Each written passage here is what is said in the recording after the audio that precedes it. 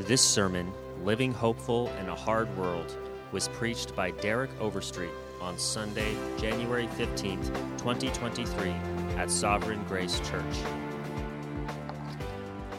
Acts 23, verse 12. We're going to be looking at verses 12 through 35. I think this may be the shortest text that we have for the rest of our time in the book of Acts. But what an amazing text it is. We're actually going to begin reading in verse 11.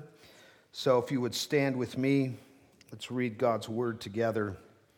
Acts 23, verse 11. The following night, the Lord stood by him and said, "Take courage. For as you have testified to the facts about me in Jerusalem, so you must also in Rome." And when it was day, the Jews made a plot and bound themselves by an oath neither to eat nor drink till they had killed Paul. There were more than 40 who made this conspiracy. They went to the chief priests and elders and said, "We have strictly bound ourselves by an oath to taste no food till we have killed Paul. Now, therefore, you, along with the council, give notice to the tribune to bring him down to you, as though you were going to determine his case more exactly. And we are ready to kill him before he comes near." Now the son of Paul's sister heard of their ambush. So he went and entered the barracks and told Paul.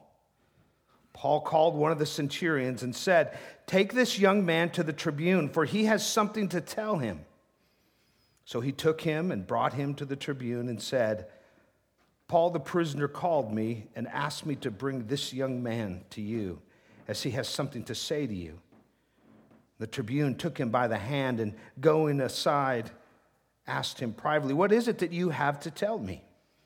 And he said, "The Jews have agreed to ask you to bring Paul down to the council tomorrow, as though they were going to inquire somewhat more closely about him.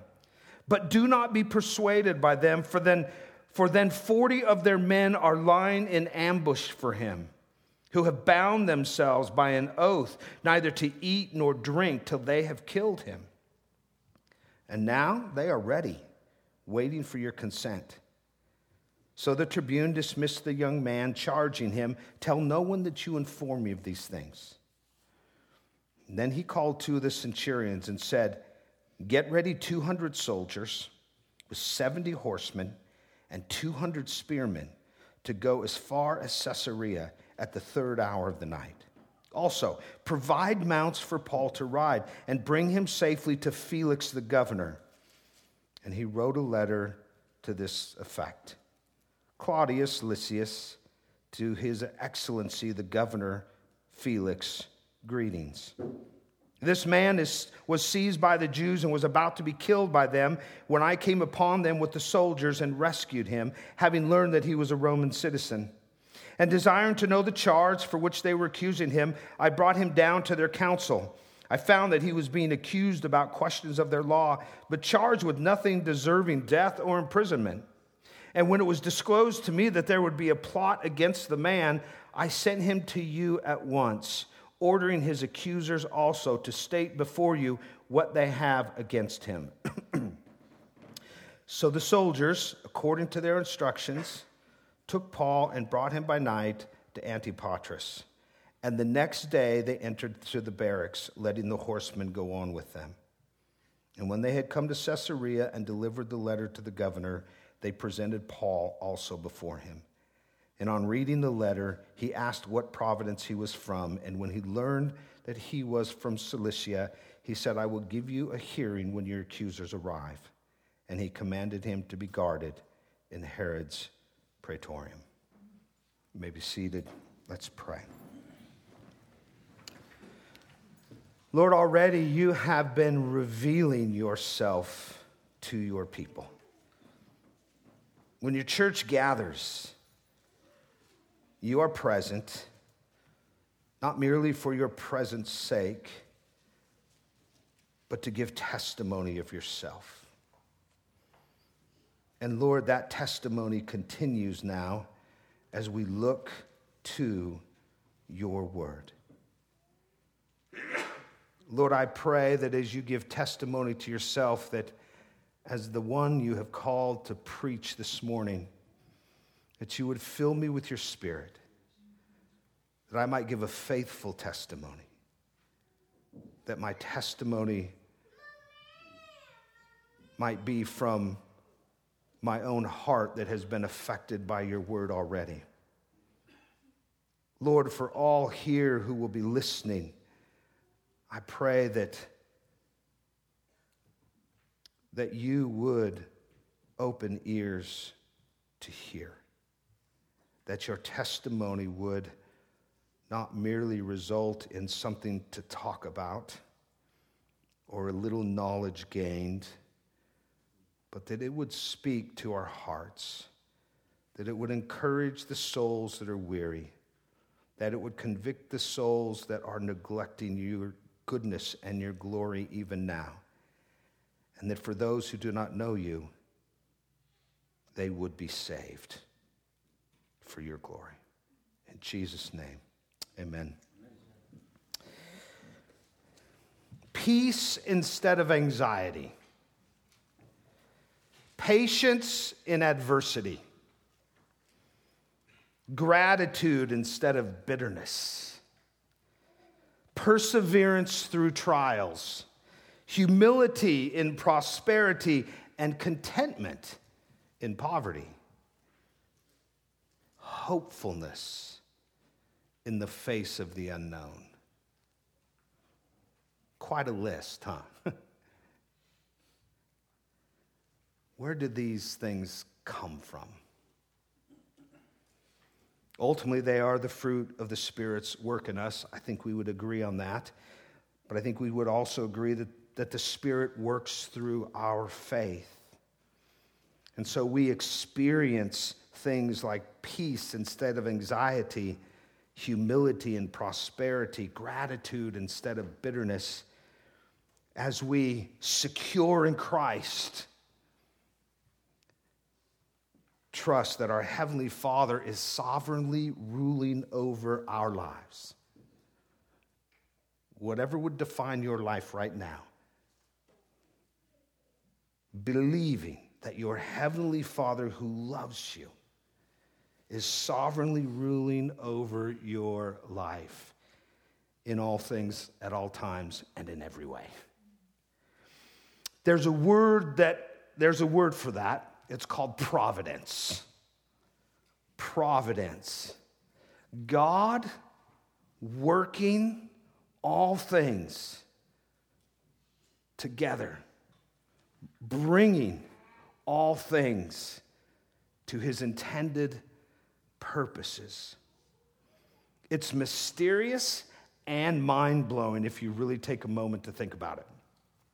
But believing God is in control and at work in all things to accomplish his redemptive purposes, even though we can't fully understand how that works, well, believing that he is a providential God is foundational to living hopeful in a hard world. Derek Thomas says it plainly.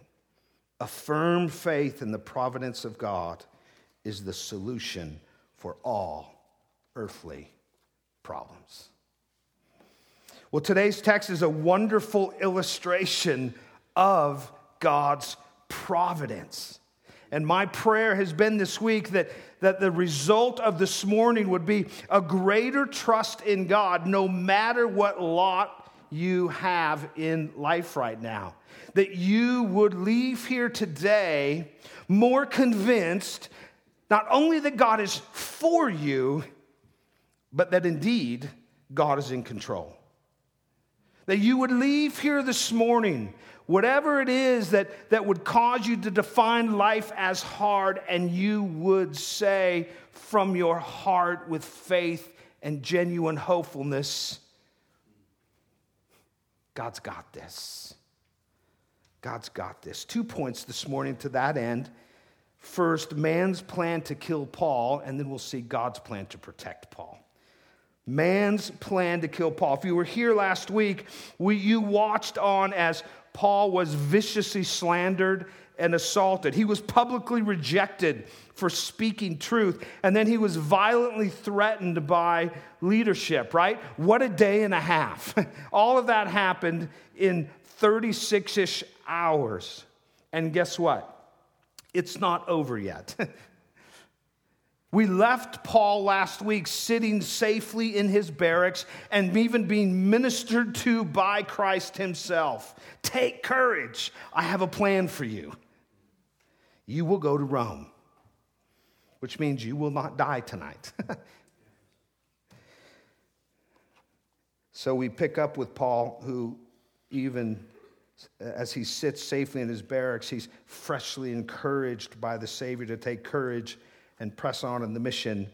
Even then, as he is experiencing the peace of God, there are bloodthirsty men conspiring against him.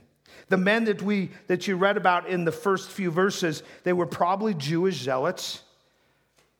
But I will tell you this, they were dangerous. In some ways, they were the equivalent of what we would call terrorists.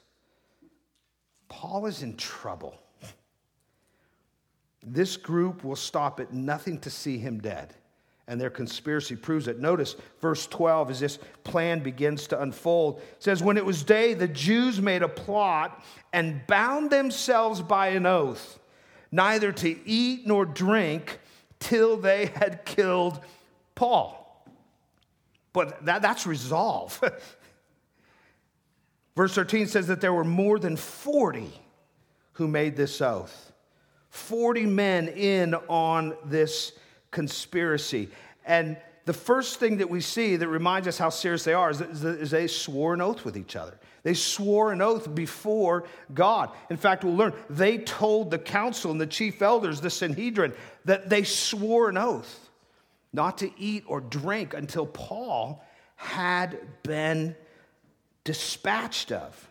Well, that Greek word translated oath, it's anathema. It means curse. These guys wanted Paul dead so badly that they put themselves under a curse that would go something like this. Let God do to us and more if we eat or drink before Paul is dead.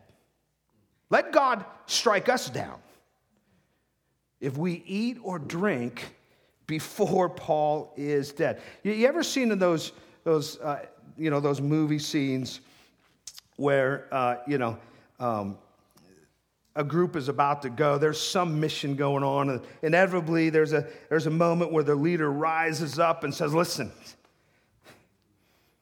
this is going to be hard.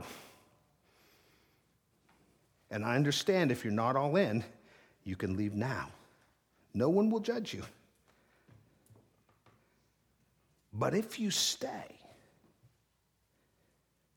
you're in all the way." That's these men. We will not eat or drink before Paul is dead. And if we do, let God do to us. These guys are serious.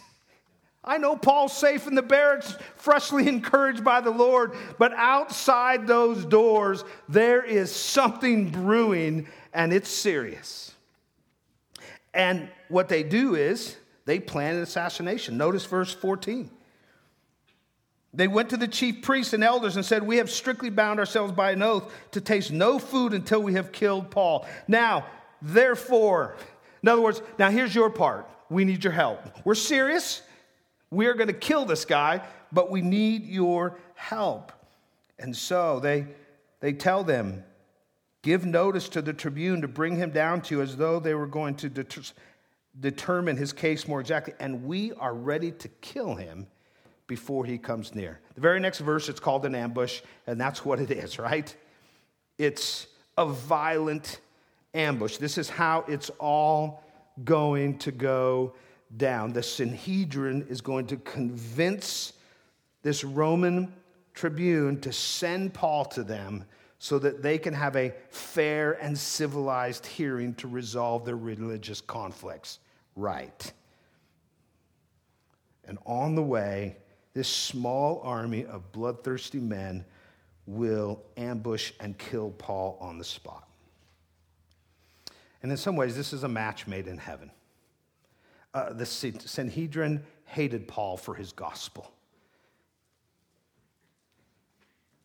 They were no doubt angry that he got away. He may be under arrest, but they realize that the tribune is being kind to Paul and sparing him from their wrath. The Zealot sect hated Rome. Probably knew that Paul was a Roman citizen. They were a match made in heaven. So this is an ugly, vicious, dangerous scene. It's so hard for us to be able to get into Paul's shoes, to be able to get into the moment and feel the danger. You could slice it. It was so thick. We know the story, and so it's easy for us to just blow by it. But Paul, beloved Paul, the man called by God to bring the gospel to the Gentiles, the one who would pen so much of the New Testament, the apostle who would plant churches and care for churches. His life is really on the line.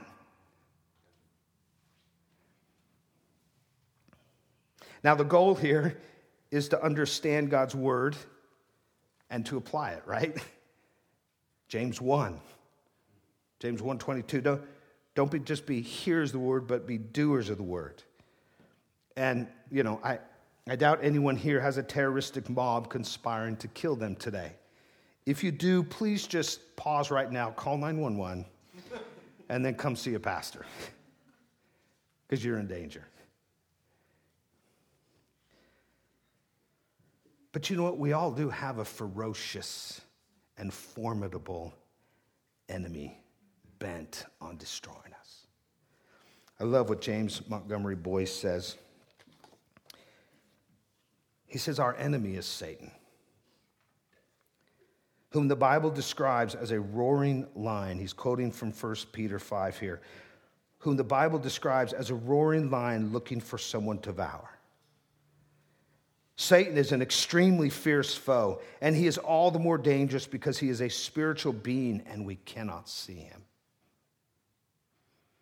If Paul's out on the streets, he could recognize the mob and run. We cannot see Satan. We know how he works, but we cannot see him. Moreover, although Satan is for himself and not others, not even for the world itself in its opposition to God, there is nevertheless a certain cooperation between Satan and the world so that Satan uses it and the world uses him. The Zealots and the Sanhedrin. Satan and the world. We have our own formidable enemy. And if you want an apologetic for your presence here on Sunday morning, if you want an apologetic for the value and importance of community group, if you want an apologetic for having genuine Christ-centered fellowship with others, here's your apologetic: Satan. He's a formidable enemy. Is he invincible? No. But he is formidable. And he can wreak havoc in your life. Our hearts, like sheep, they're prone to wander from the flock to the fence line, aren't they? And that makes us vulnerable to Satan's schemes.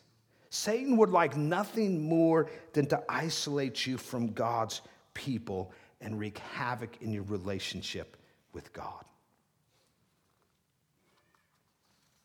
And this is not the primary application here, but it is an application. Are you aware you have a formidable enemy? Oh, he can't take you from Christ, but he can become destructive in your relationship with Christ. He can rob you of the blessings that Christ has for you. He can lead you into sin that will suck you dry. I encourage you to do a Bible study on the 35 one another's in Scripture. There's a reason that they're in there. God has made us dependent on him, and one way that we are dependent on him is we are dependent on one another. I encourage you to reorient your personal and family calendar to church life. Don't miss it. That's exactly what Satan wants. I encourage you to understand your hospitality as an opportunity for sanctification. As you socialize, hang out with one another, move into fellowship, Christ-centered conversation as often as possible, so that your souls, not just your belly, but your soul will be fed as you hang with your friends. Our fellowship together, living life with one another, is a primary means of God's grace to protect and grow his people. And if you're new around here, that's why it always has and it always will be a priority at Sovereign Grace Church. It's doubtful you have terrorists after you, but Satan is out there prowling around like a lion. Worse. So Paul's enemies had a plan, point one. But guess what? So did God. God's plan to protect Paul. I thought about Psalm 147, verse 5 this week as I looked at this part of the passage. Psalm 147, 5 describes God as that he is beyond measure in his being. That's what we mean when we describe God as infinite. In his being and his greatness, he has no limitations. And that includes the resources to bring about his sovereign will in your life. We never know how God is at work, and we never know who he may work through. But we can be assured that he is working, and he can work his sovereign will in your life in any way that he chooses. And what happens next, who God uses in this dangerous situation Paul is in, is actually quite a surprise. Notice verse 16. Now the son of Paul's sister heard of their ambush. So he went and entered the barracks and told Paul. And Paul called one of the centurions and said, "Take this young man to the tribune, for he has something to say." Did you know that Paul had a sister? Did you know that Paul had a nephew? Well, the only way you would is if you're familiar with this passage. We don't know much about Paul's family because Scripture is basically silent. We can conclude that his father was a Pharisee from verse 6 of this chapter, because he says, "I am a son of Pharisees." We can infer that his family rejected him because of his faith from Philippians 3:8. For the sake of Christ, I have suffered the loss of all things.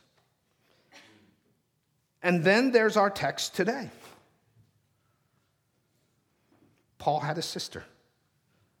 Don't know her name. Guess God thinks we don't need to know her name. And his sister had a boy. That means Paul had a nephew. No name to this nephew. No history. How old was he? I don't know. He must have been young because in verse 19 we see that the tribune took him by the hand. That would be kind of odd if he was an adult. How did his nephew learn of this conspiracy? Luke doesn't tell us. If he was a teenager, was he a religious prodigy like his uncle, already exposed to the priestly ranks, so he might have heard rumblings? I don't know.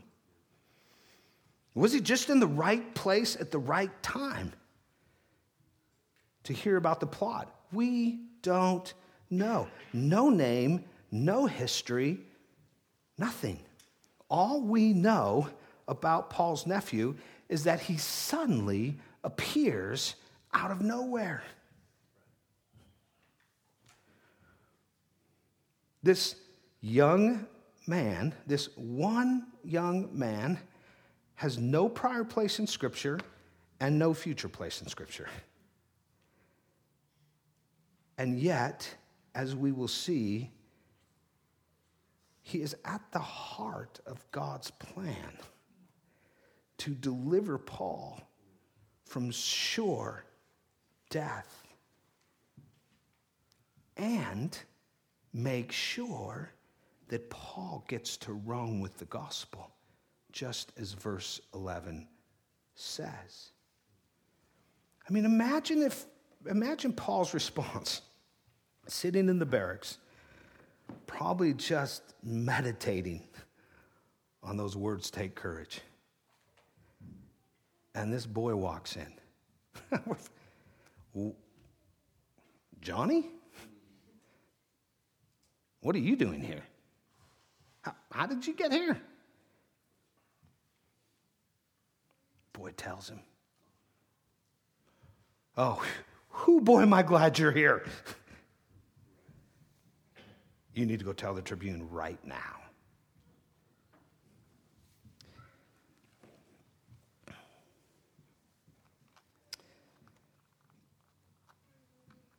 We read this and it doesn't look good for Paul. But you never know.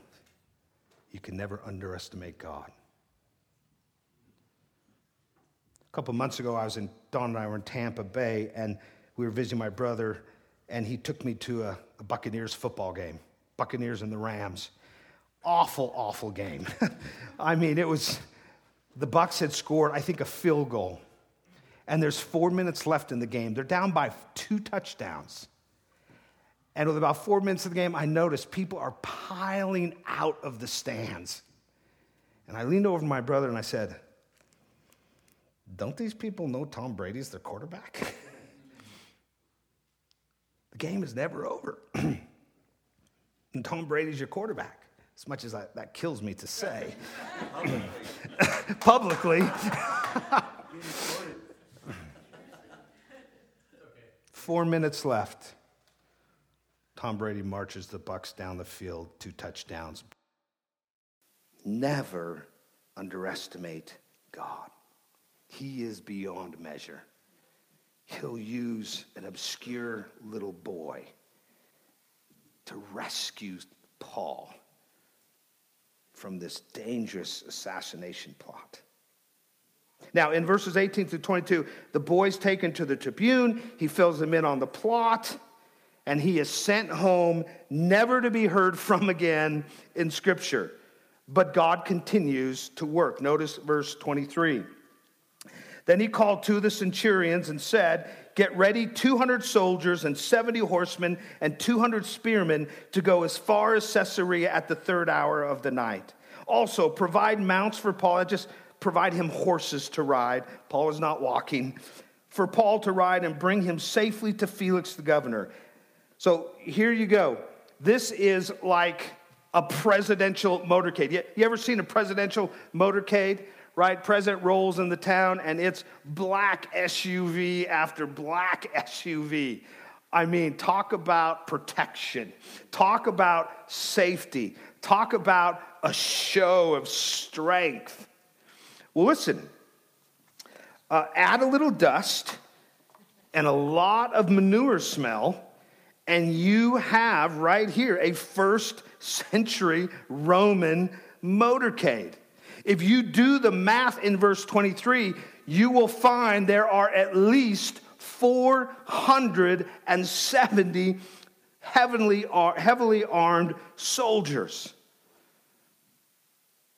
And they are making first a 35-mile track halfway, and then another 30 miles to Caesarea.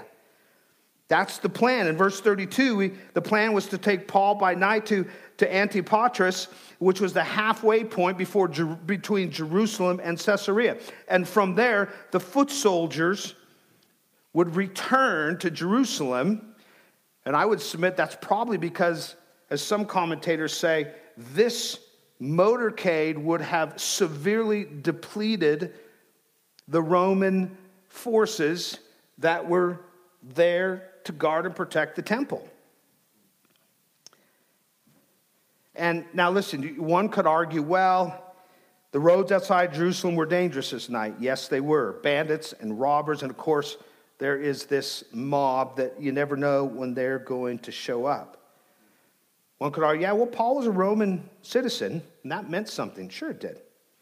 But still, a man whose name they didn't even know 2 days ago has a military escort with official governmental papers. You noticed that Paul had papers. And verse 25, and he wrote a letter to the governor. So he has papers, he has this unbelievable motorcade going on.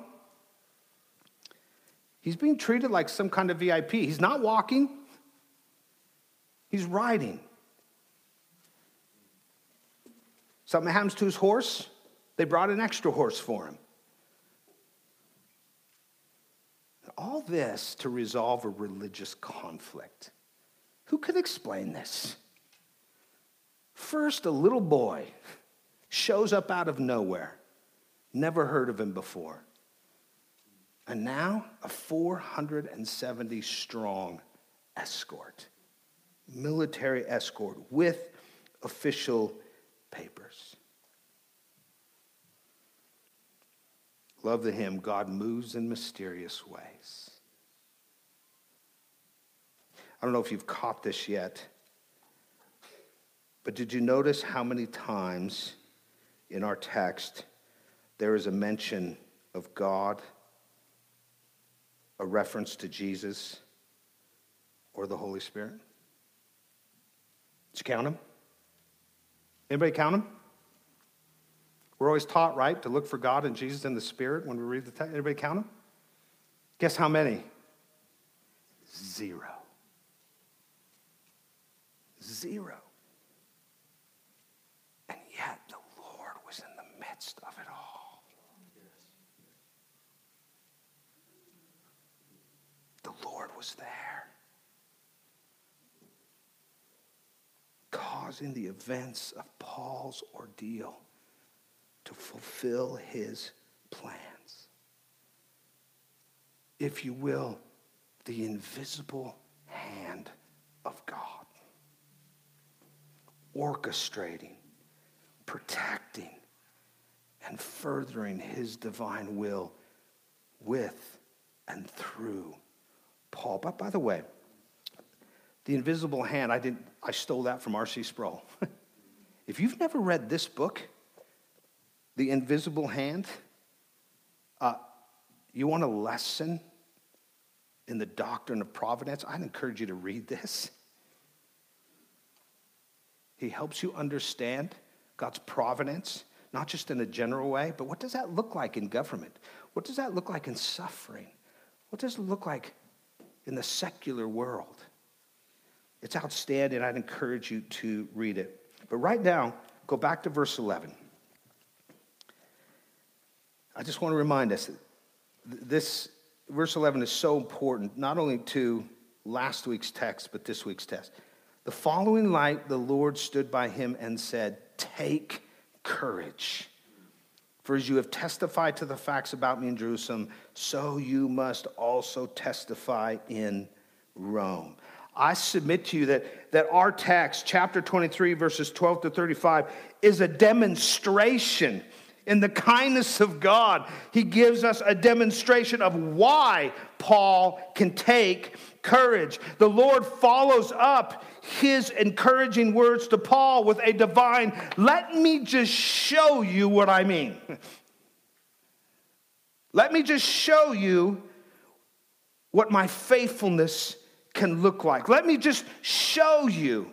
I exhort you, take courage, don't give up. I have a plan. And let me show you how in control I am. Let me show you how sure my plan is. And guess what? The next day, Paul wakes up 60 miles closer to Rome.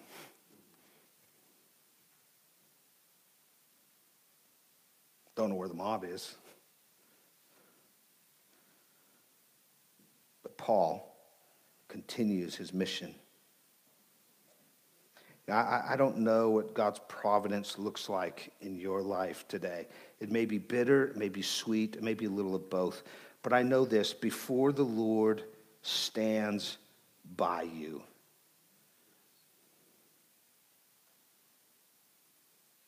and this is key to his providence, before the Lord stands by you today, he stood for you 2,000 years ago.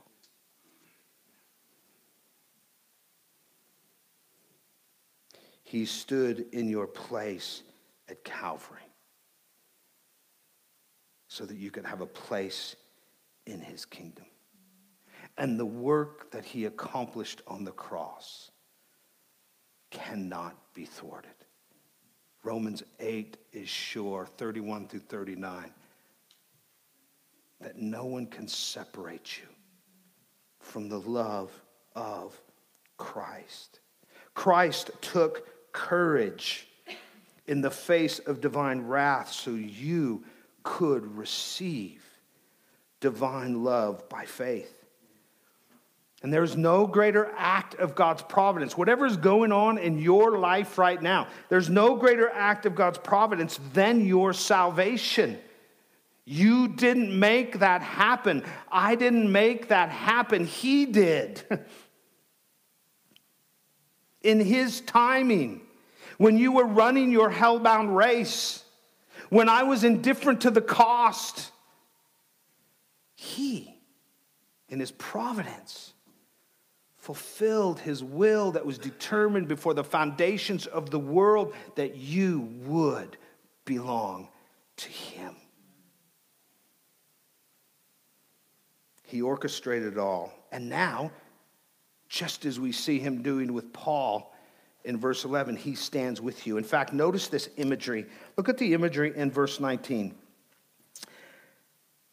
The tribune took him by the hand. That is the nephew, the boy, the young boy.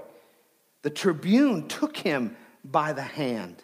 I don't know why Luke included that detail. Maybe there was something in terms of tradition. Maybe there was something just in terms of etiquette. But it does pop off the page as a wonderful picture of the Lord taking us by the hand. Imagine this little boy. He had no idea what was going on. He just got news that uncle was in trouble. This perhaps very intimidating, no doubt. It'd be intimidating for an adult. Mixed up in an assassination plot. Perhaps it was just to comfort him.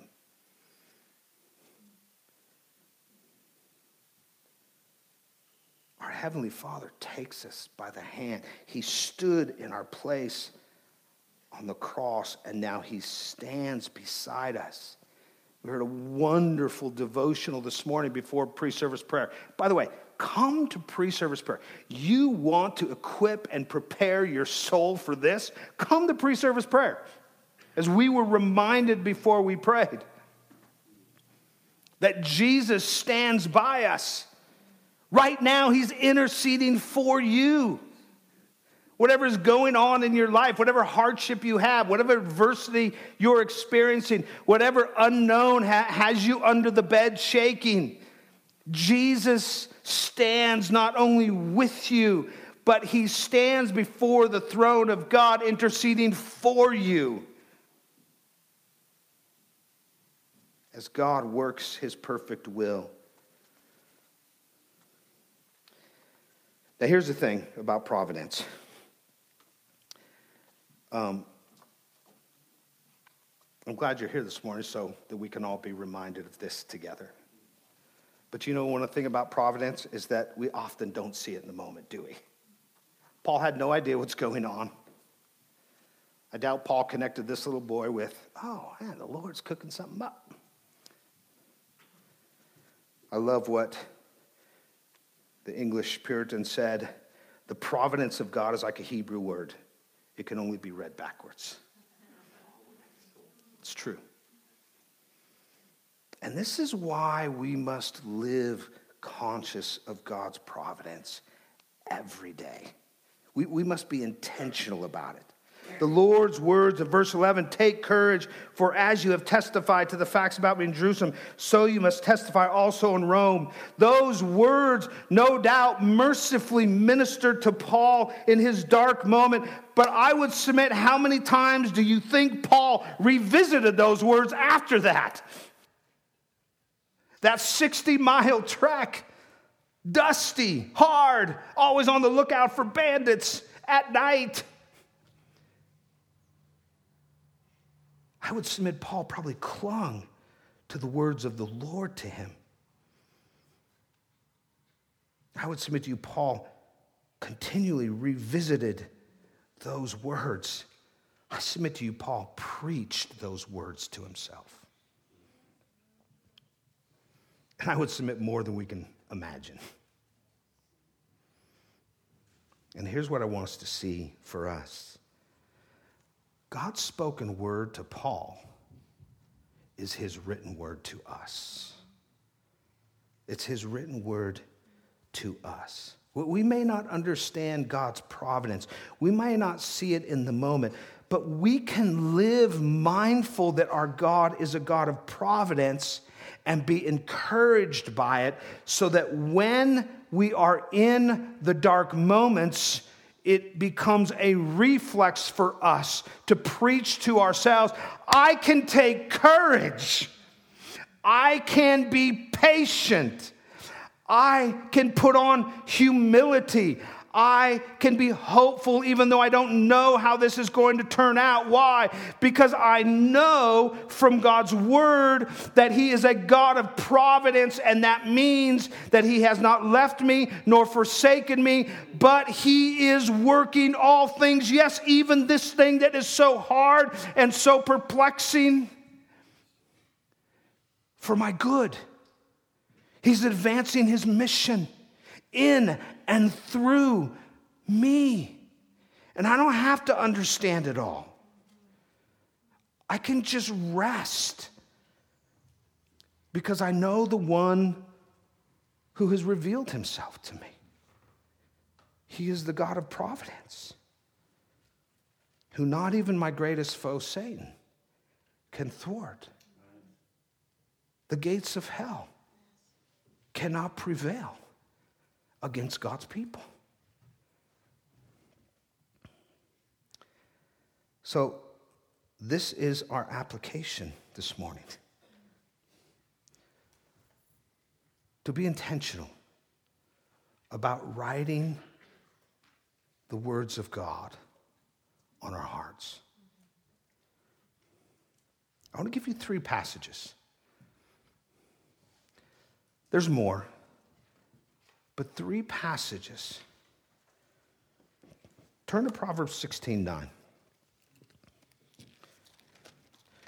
3 passages that will preach providence to your soul. Proverbs 16:9. The heart of a man plans his way. human responsibility. But the Lord establishes his steps. God's sovereignty. Providence. Turn to Matthew 10, verse 29.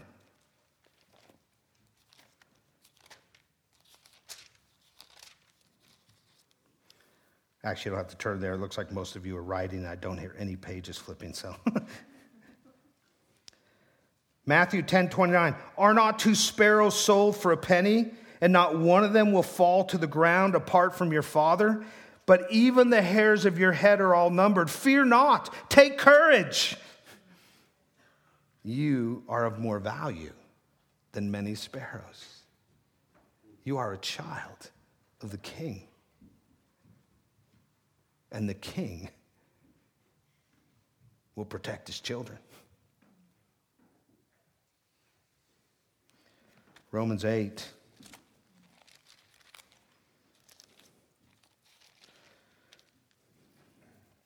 Verse 29, for those whom he foreknew, he also predestined to be conformed to the image of his Son in order that they might be the firstborn among many brothers.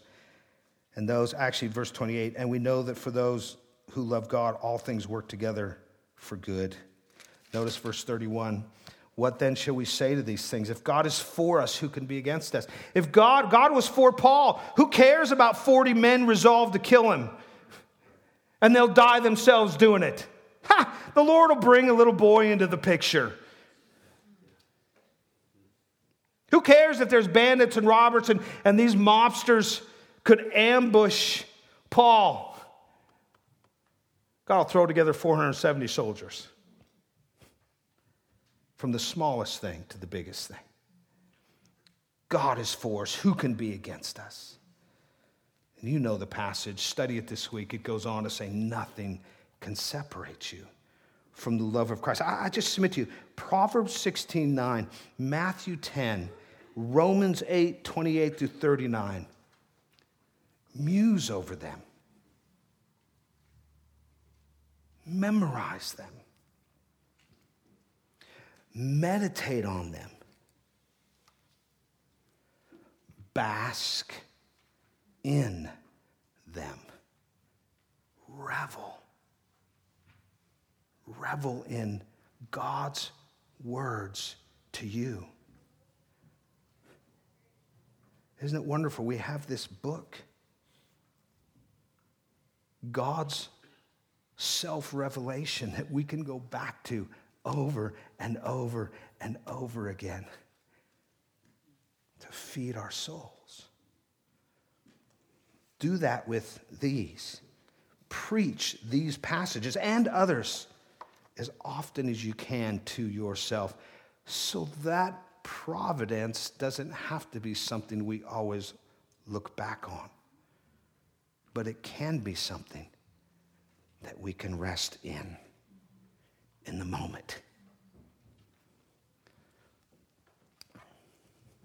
Joel Beek says, the more the believer is conscious of God's providence, the more it can be said of him, as B.B. Warfield wrote, everywhere he sees God in his mighty stepping, everywhere he feels the working of his mighty arm, the throbbing of his mighty